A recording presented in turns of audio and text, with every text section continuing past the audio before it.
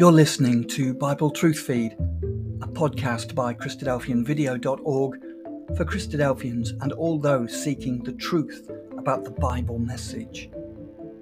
Join us now as we present our latest episode.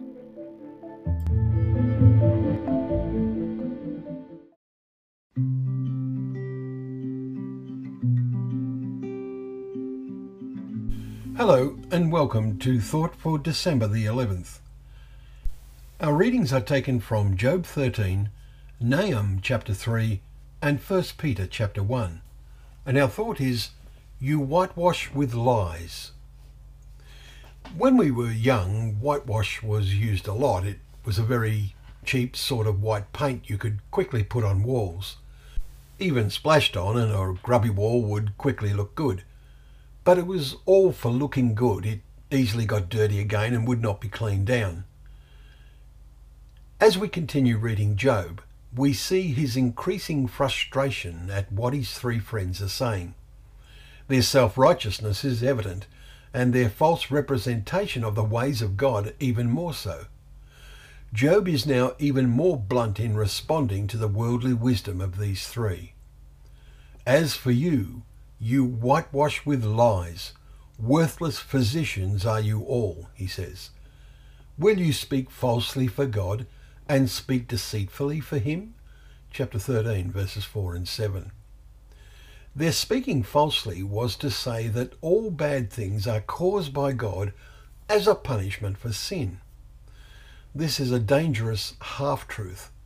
It is true that God brought destruction on Nineveh, as we read in Nahum today, a city full of lies and plunder, chapter 3, verse 1. A sad failure after the previous generation repented at the preaching of Jonah. Job is so committed to his service to God that he declares, though he slay me, I will hope in him, yet I will argue my ways to his face. This will be my salvation, that the godless shall not come before him.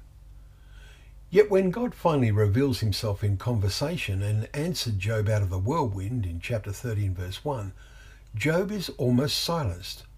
See verse 3 to 5.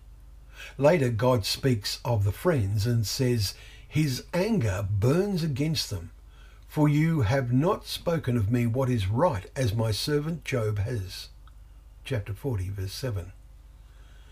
Are we speaking of God and his Son what is right? Sadly, many use whitewash in their self-confident portrayal of what God is. What many talk of as faith has no real substance. This took our thoughts to what we read today in Peter's first epistle. He told the believers, if necessary you have been grieved by various trials, so that the tested genuineness of your faith, more precious than gold that perishes, though it is tested by fire, may be found to result in praise and glory and honour at the revelation of Jesus Christ. Chapter 1 and verses 6 to 7. May our faith become really genuine. If it is not that way already, may we not deceive ourselves by using whitewash in our thinking and our ways of talking. Well, thank you once again for joining us for Thought for the Day, where together we can open up the pages of God's Word, remembering that they are a lamp to our feet and a light to our path.